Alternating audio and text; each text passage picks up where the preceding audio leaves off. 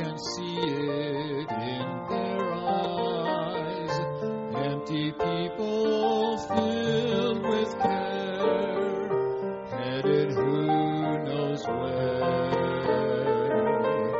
On they go through private pain, living fear to fear. Laughter hides the silent cries, only Jesus hears. People need the Lord. People need the Lord. At the end of broken dreams, He's the open door. People need the Lord.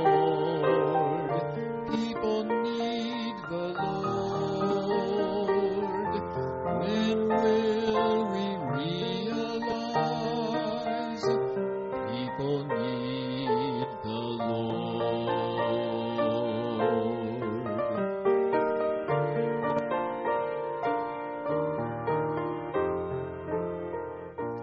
We are called to take His light to a world where wrong is right.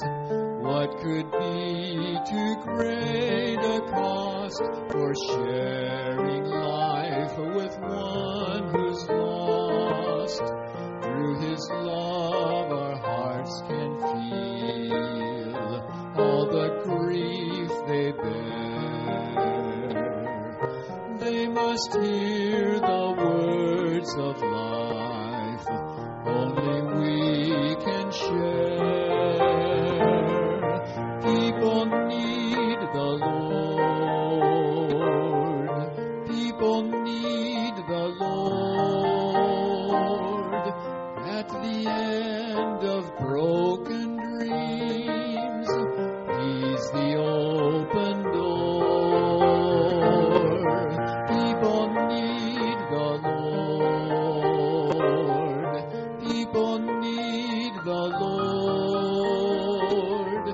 When will we realize that we must give our lives for people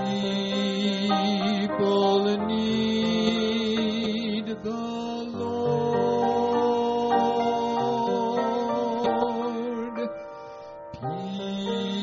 People in need the Lord.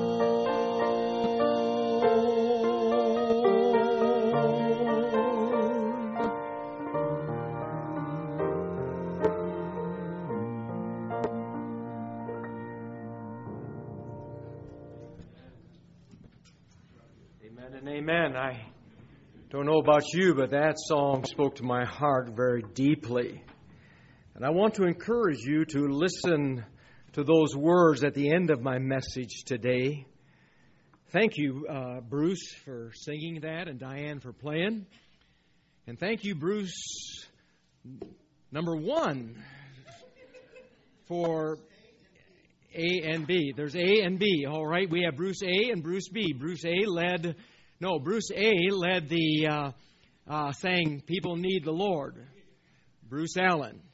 Bruce Bickle, Bruce B, led the music this morning. And I don't know about you, but I have been blessed. And even though Ernie is not here, did Ernie pick out the services this morning, Janie? He did. And I'm going to tell you something. It's amazing how that God takes the order of our services and just brings them into our direction in so many fashions. And also, I think of the love of God, and when we all get to heaven, there's a new song in my heart. He is so precious to me. I'm going to tell you something, my friends. If your soul is not leaping with bounds inside of you, there's something wrong. And you need to figure out what it is. We're not playing church. Jesus didn't call us to salvation to sit. He called us to share our faith. Amen to that. And people need the Lord. When will we realize it? And so this morning, turn to Matthew chapter 5, if you would. And we're going to continue the Sermon on the Mount.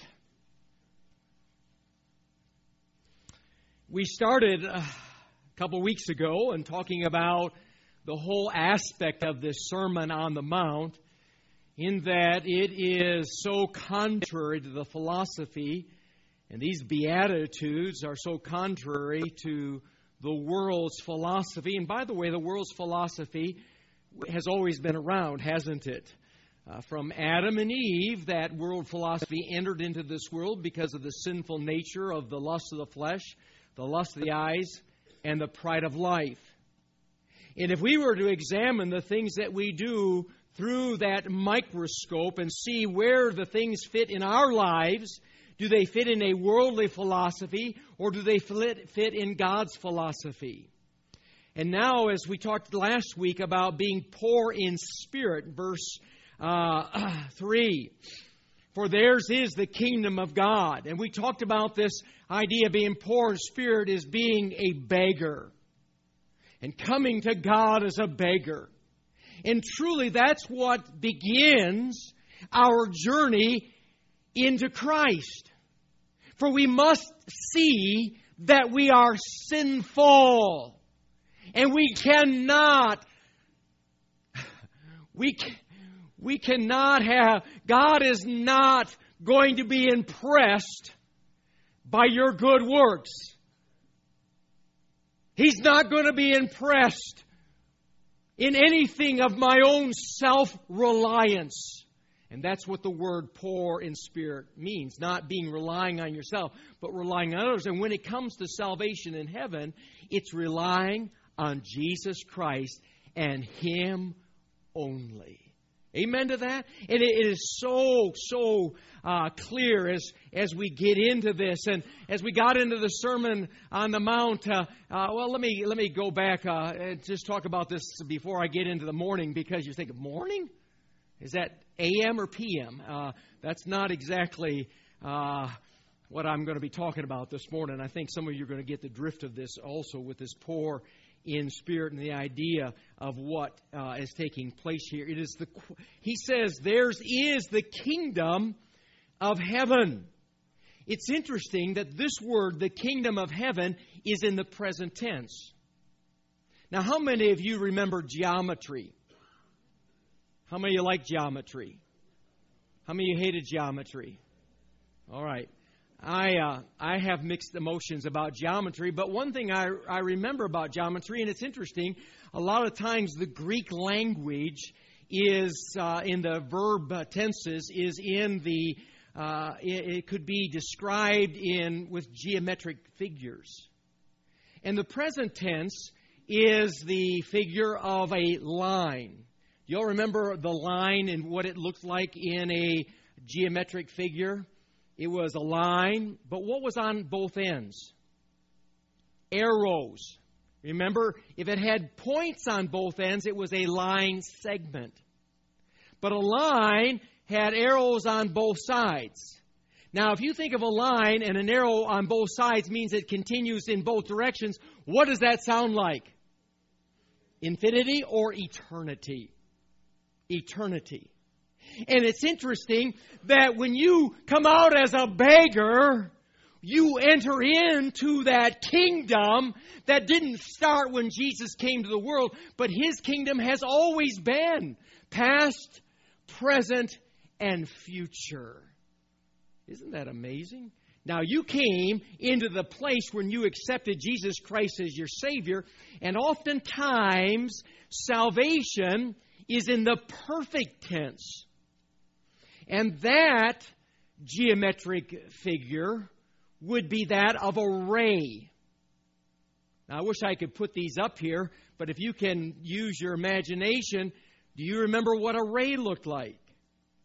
It had a point with a continuing line with an arrow on the end of that. In other words, there was a start and it was ongoing. Isn't that amazing? Because that's what happens when you accept Jesus Christ as your Savior. There's a point in your life where you are born again, and it continues for eternity. So when He says, blessed are the poor in spirit, when I realized that I was a sinful man, this world doesn't want to admit their sinfulness. But when I understood that I was a sinner in need of a Savior, I entered into the most blessed life there could ever be. It's eternal life. Amen to that? And I have this kingdom. And by the way, if it's past, present, and future, that means I have entered into that kingdom right now. Right? We have the territory of kingdom in our soul.